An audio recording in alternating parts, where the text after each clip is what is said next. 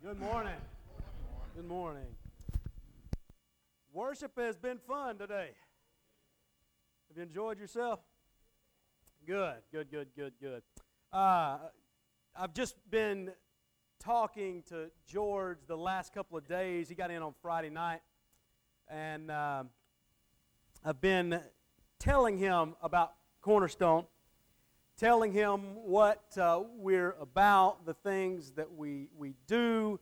I've been telling him about you, and he was so excited for Sunday to get here. He couldn't wait for Sunday to get here. And then yesterday, we came over here he wanted to see the facility, so we came over and then called Kendall, and Kendall came down a little early, and we started rehearsing a little bit. And then as those who are helping with the Christmas play tonight began to arrive, George got to meet some of those folks. He just kept saying how great the feeling he gets from Cornerstone. He hadn't even attended worship yet, and then he said something that I thought was really profound and really awesome, and I think that you will really like this. He said, Cornerstone is the place that everybody needs to visit on their way to heaven. How you like that? Yeah. Cornerstone is the place that everybody needs to visit on their way to heaven. I mean, if you got to go through Atlanta to get to hell, you might as well come to Cornerstone before you go to heaven. Am I right? Am I right? So that's what he said, and I love that. And that if you're going to tweet something or put something on Facebook, that's what, not the hell part, but the heaven part. Forget the hell part. Put the heaven part. Now, since George is here, I'll go ahead and say this. Whenever I would talk to him, I'd be going to preach somewhere, going to speak somewhere. He'd say, "All right, doctor, you preach the hell out of them," and they just give me that encouragement to go and preach. We've both been in ministry. We met in school.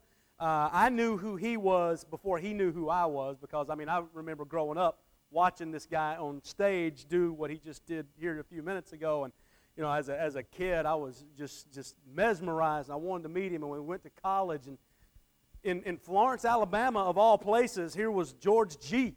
I couldn't believe it, and I was like, "Are you the George G? Are you like the singer George G?" And he said, "Yeah, I am." And so it kind of started that way, and with a lot of details left out, we ended up putting a group together, and we were out singing for a couple of years, and it was it was a great time. It was a great time in my life, great time in my ministry, and George and I have been dear friends since then.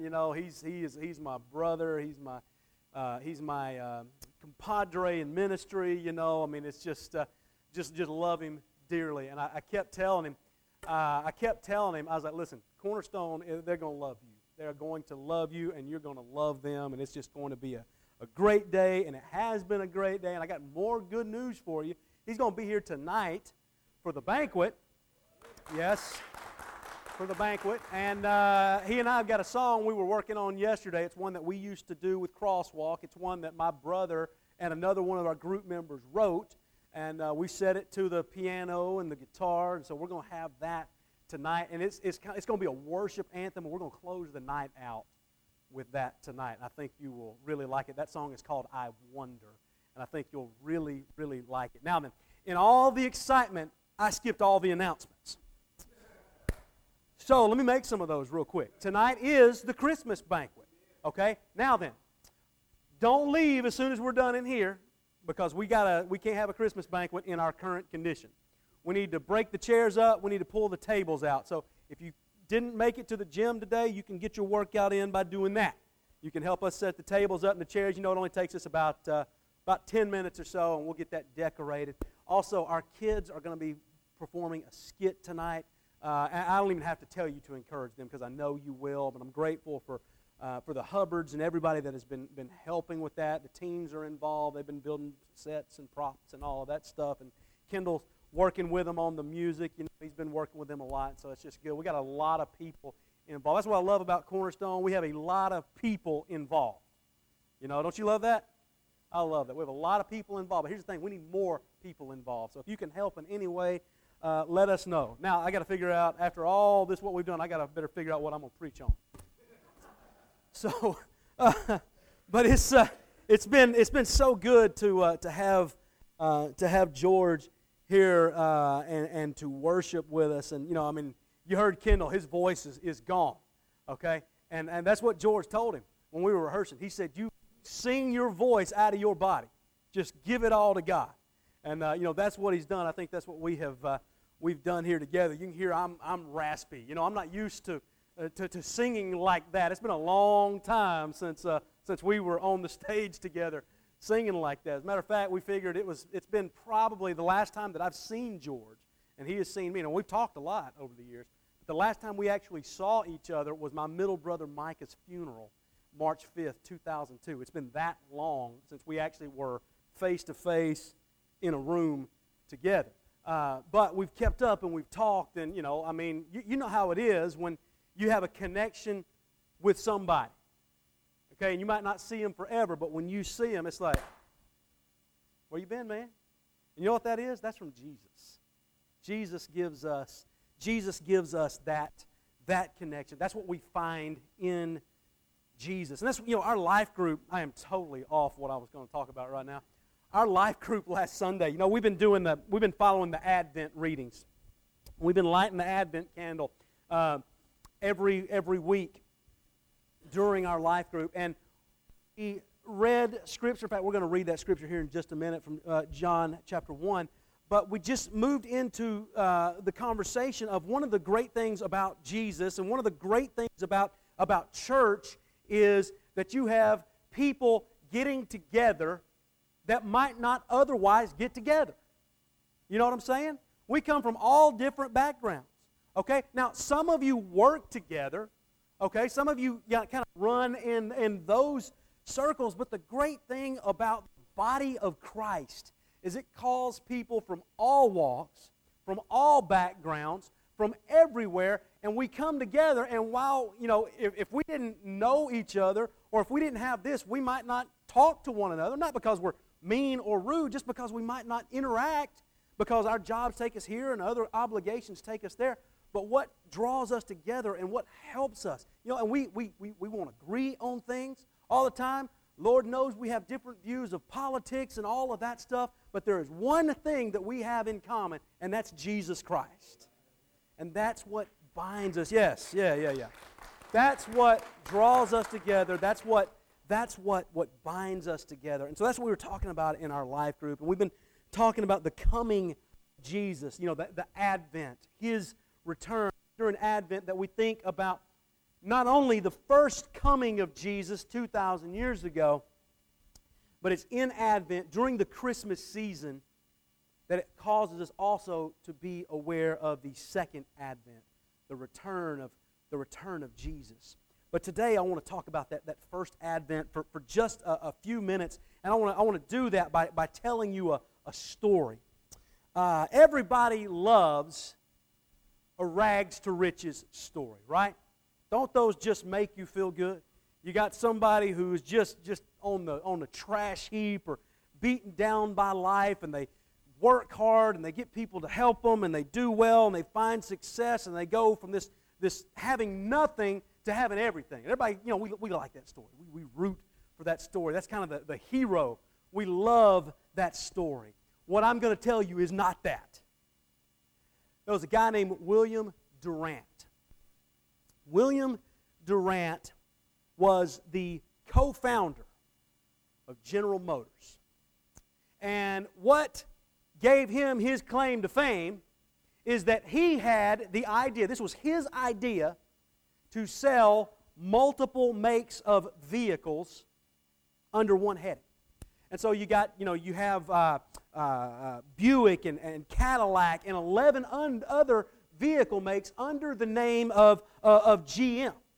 Okay? Now, who do you think his biggest competitor was? Now, this is way back years ago, turn of the century, early 1900s into the 20s. Who do you think his biggest competitor was back then? Henry Ford was his biggest competitor. And Henry Ford had a motto.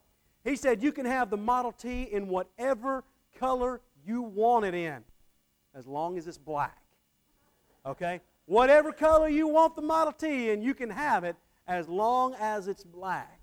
Well, William Durant said, you know what? We're going to change this. Why do we just have to have black? Why can't we have red or blue or green or whatever? And so he started to paint his vehicles different colors, and people had options.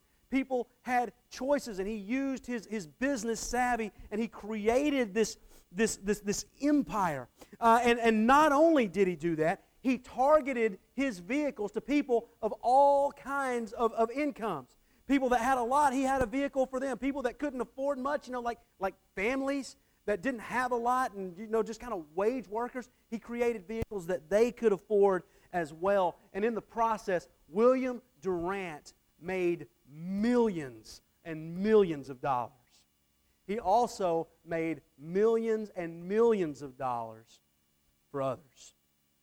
Well, then, by the 1920s, he was a major player on Wall Street. But in 29, what happened? The crash, known as Black Tuesday.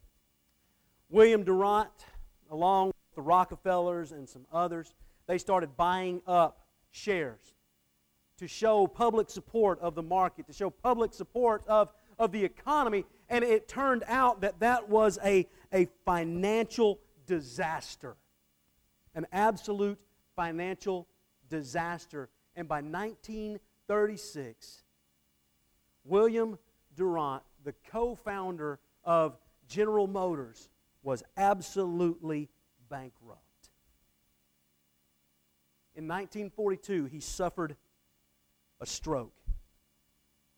He ended up living penniless, managing a bowling alley until his death in 1947. He died not being able to afford a vehicle that he helped to create. That's a sad story, isn't it? That, my friends, is a riches to rags story.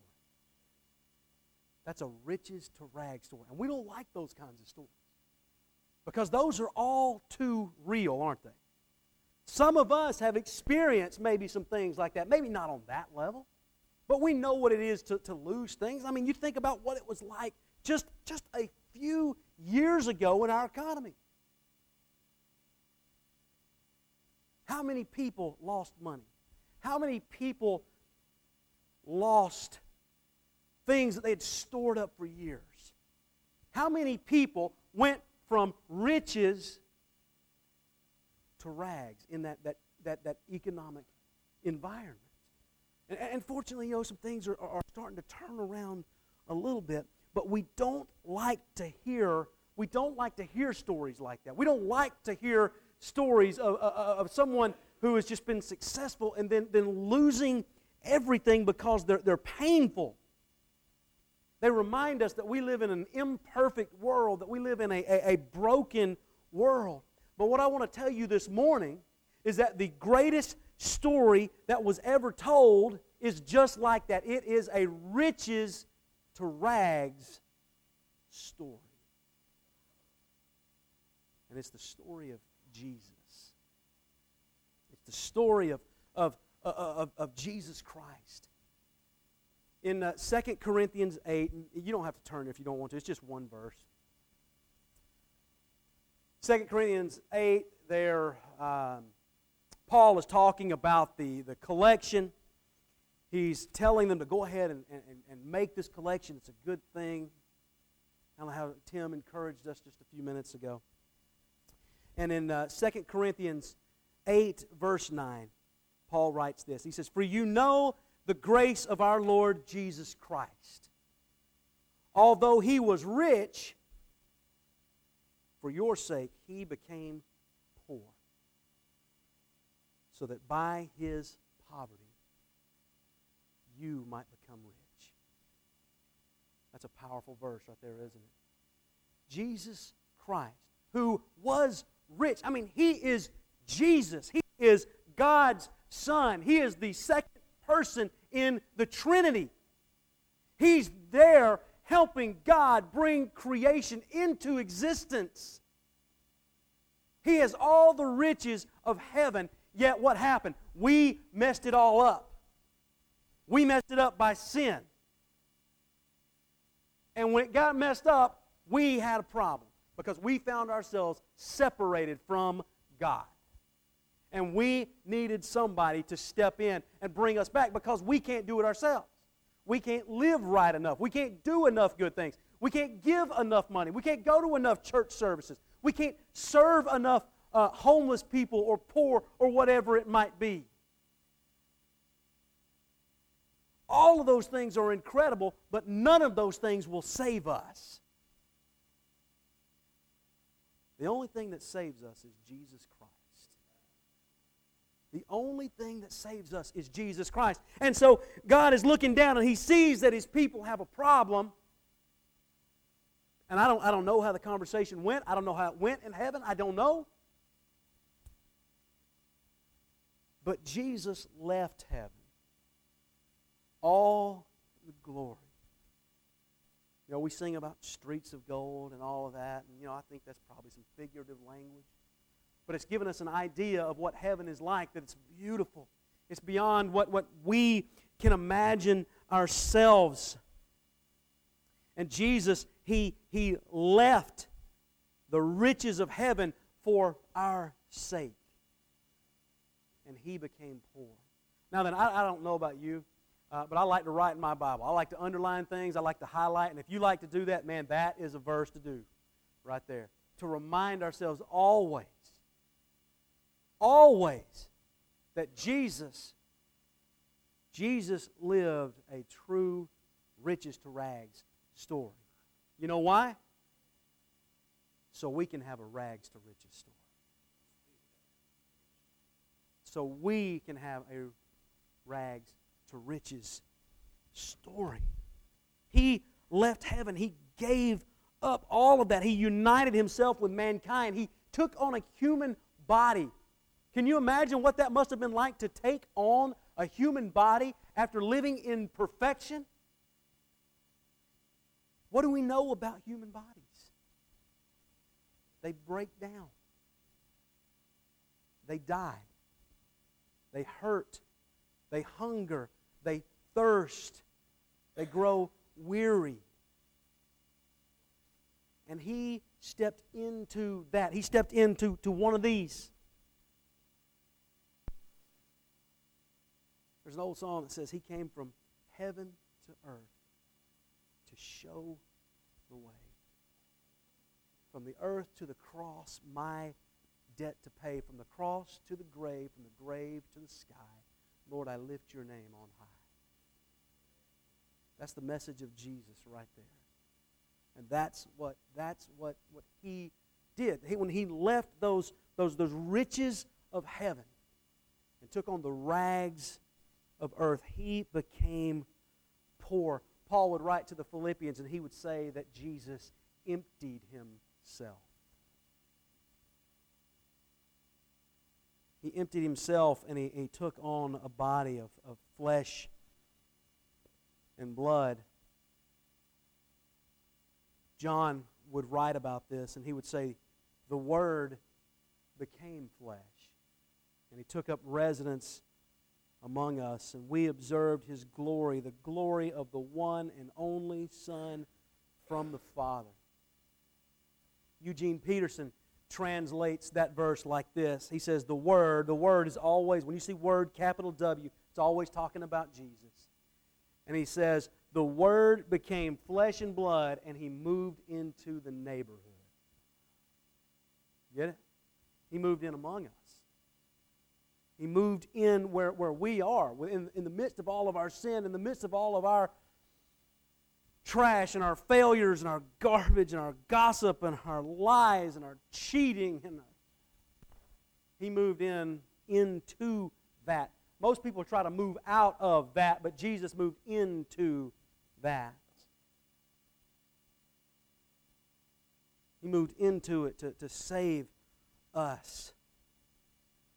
He says, we saw the glory with our own eyes, the one-of-a-kind glory, like Father, like Son, generous inside and out, true from start to finish. He left the riches of heaven for the rags of earth so that He can bring resurrection life. And what He does for us is through His death and His burial and His resurrection, Jesus exchanges our death rags for the royal riches of heaven. When we understand that, when we grasp that, we can stop being afraid. We can stop being afraid of death, of dying, of disease, of all those things. We know those things are going to happen. We know that every single one of us are going to die. All of us. Every person is going to die. We're not getting out of here alive. We're not getting out of here alive. None of us are getting out of here alive. When we align ourselves with Jesus, when we let Him change out the dirty death rags that we wear for the eternal robes of heaven, when we recognize that He does that, we don't have to live in fear anymore. Okay? Should something befall us, it's okay. Okay? Should one of us be out in the mall and someone come in there with a gun and start mowing everybody over, if we're with Jesus, we're okay. We don't have to live in fear. Should we die in a car wreck, we don't have to worry about it. Yes, we'll miss you, and you'll miss me, but guess what? We're okay because we're with Jesus. When you die and you mess up, and and I've said this a lot. I don't know if I've said this to you or not, but I've said it when I go out and speak and I talk about my brothers. They died. They died doing one of the dumbest things ever. They both died overdosing on heroin.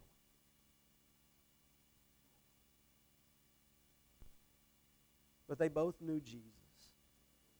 See, the thing is, all of us, and I had people tell me this. I had people tell me this. Well, they didn't make it. They didn't make it to heaven. How do you know that? Are you God? Here's the thing. Every single one of us is going to that. We're in agreement. None of us are making it out of here alive, right? None of us are making it out of here alive. And also, here's the other thing. None of us are going to make it out of here sinless, more than likely. Probably every single one of us is going to die with some sin that we didn't confess, chose not to confess, or forgot to confess, or maybe didn't even realize we committed. All of us are going to die with some sin. What matters at death is not perfection, it's whose hand you're holding on to when you die. That's what matters. And they were holding on to the hands of Jesus. I know that. I talked to Matt about that. He told me about his faith less than 24 hours before the coroner pronounced him dead. He said, my faith is the only thing that is sustaining me.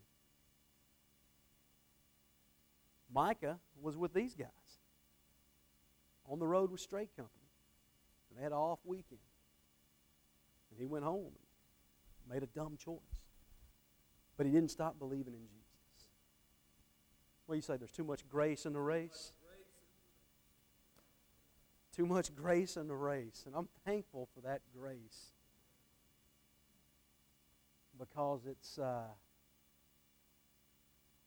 Because Jesus left the riches of heaven and took on the rags of earth, we don't have to fear death. It's what George and I were talking about last night. I've said this here, but it's been a long time ago. When we grasp resurrection, when we grasp Jesus, when we grasp salvation and grace and all of those things, death does not become a fear for us. Okay? Paul wrote about it. Remember how we've talked about how Paul mocked death in 1 Corinthians 15? Where, O death, is your sting? Where is your victory? Where is your sting? You don't have those things. You don't have a victory. You don't have a sting because Jesus arose and He conquered death. He defeated death. Okay? So that's why we can live without fear. But here's the thing. We're going to die. We're not getting out of here alive. Death is just the coat room that we have to pass through in order to get to the party. You see what it is? What is there is better than what is here. We don't know a lot about it, but we know that it's going to be better than here. There's not going to be night. There's not going to be death. There's not going to be hunger. There's not going to be sickness. There's not going to be pain or suffering. It's the place where God wipes away all the tears from every eye. It is the place where we come back in contact again to the tree of life. It is the place where the gates are never shut. How many of you locked your doors when you left to come here this morning? How many of you lock your doors before you go to bed at night? In heaven, the gates are never shut. You know why? Because there is no evil, there is no suffering, there is no pain, there is no thief trying to break in and kill and steal and destroy. Because he's already been defeated. He's been thrown into the lake of fire. When we grasp that, then we are able to then greet death as a friend. Because it's that friend that what we have to pass through to get to God. It's the coat room we pass through to get to the party, to the celebration. What's Straight Company sing? Death ain't no big deal. Death ain't no big deal. Because we have Jesus. Death is no big deal because Jesus left the riches of heaven. He emptied himself. He took on the form, the nature, the being, whatever you want to say, of a servant. The word is actually slave. It is doulos, slave, isn't it? That's what the word is. He became a slave. So that we can be freed from our slavery of sin. So that we can go home. So that we can be freed for all of eternity and be just what Paul said in Romans 8:17. We then become co-heirs with Christ. You hear that? Where Jesus was, came and has gone back. He's an heir, and because we give our lives to Jesus, we're not just like get to go there and we're the neighbor who lives down the street. We are part of the inheritance. We are, those of us who give our lives to Jesus, we are the co-heirs of the inheritance. We receive that spirit of sonship, of daughtership, that allows us to not approach God as, God, you're so distant, you're so out there, it's too glorious, I have to just call you Father, but he says you can call him Abba. Abba is not Holy Father, it's not Mighty God, it's not Elohim. Abba is exactly what my boys call me. It's Daddy.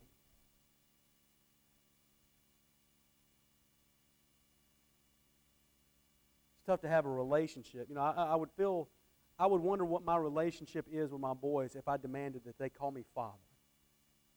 Now, I am their father, but I would wonder, and people would wonder what my relationship to my boys is if I demanded that they address me as Father. But when you hear someone call Daddy, you know what that is. That's a relationship. That's meaning. That's more than just a surface level. Daddy is intimate.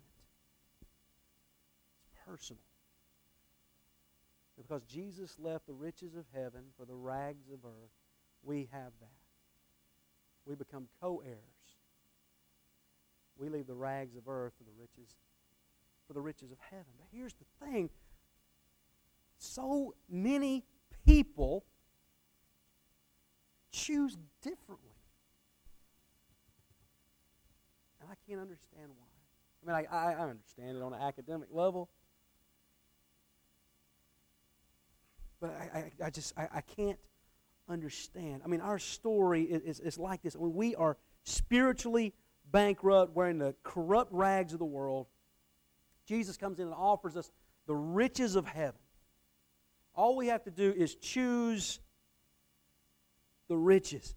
But yet so many people, they don't choose the riches, they choose the death rags. They choose to stay in those things.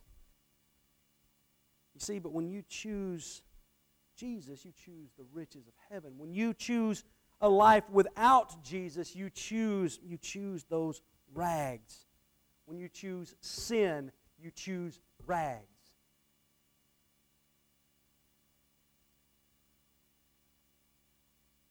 Some of us prefer the old way, even though we've been given the new way. There are people that prefer to put the death rags back on. Take those things off and leave them. Leave them at the foot of the cross. When you choose life with Jesus, you choose the eternal riches of heaven. What other option is there really? That's the message the world. That's the message Thomasville, Georgia needs to hear. That's why we do what we do. That's why about once a month we shut our building down on Wednesday nights and we go outside the walls. Because this story is too good to keep to ourselves. And how arrogant, how selfish would we be to keep it to ourselves or claim that it's only for us. It's for everybody. And we must take it to everybody, regardless of their background, socioeconomic status. Jesus died for every single person, including Islamic terrorists. Jesus died for them. Don't choose the rags of earth. Choose Jesus and let Him change out those death rags for the robes of life. We can help you. We can pray for you. If you need to be baptized into Jesus' name today, you can do that. If you're putting those old rags back on, you can take them off and you can leave them at the foot of the cross. But don't go away wearing those dirty old things. Be changed out, be created new. If we can help you, why don't you come while we stand and sing?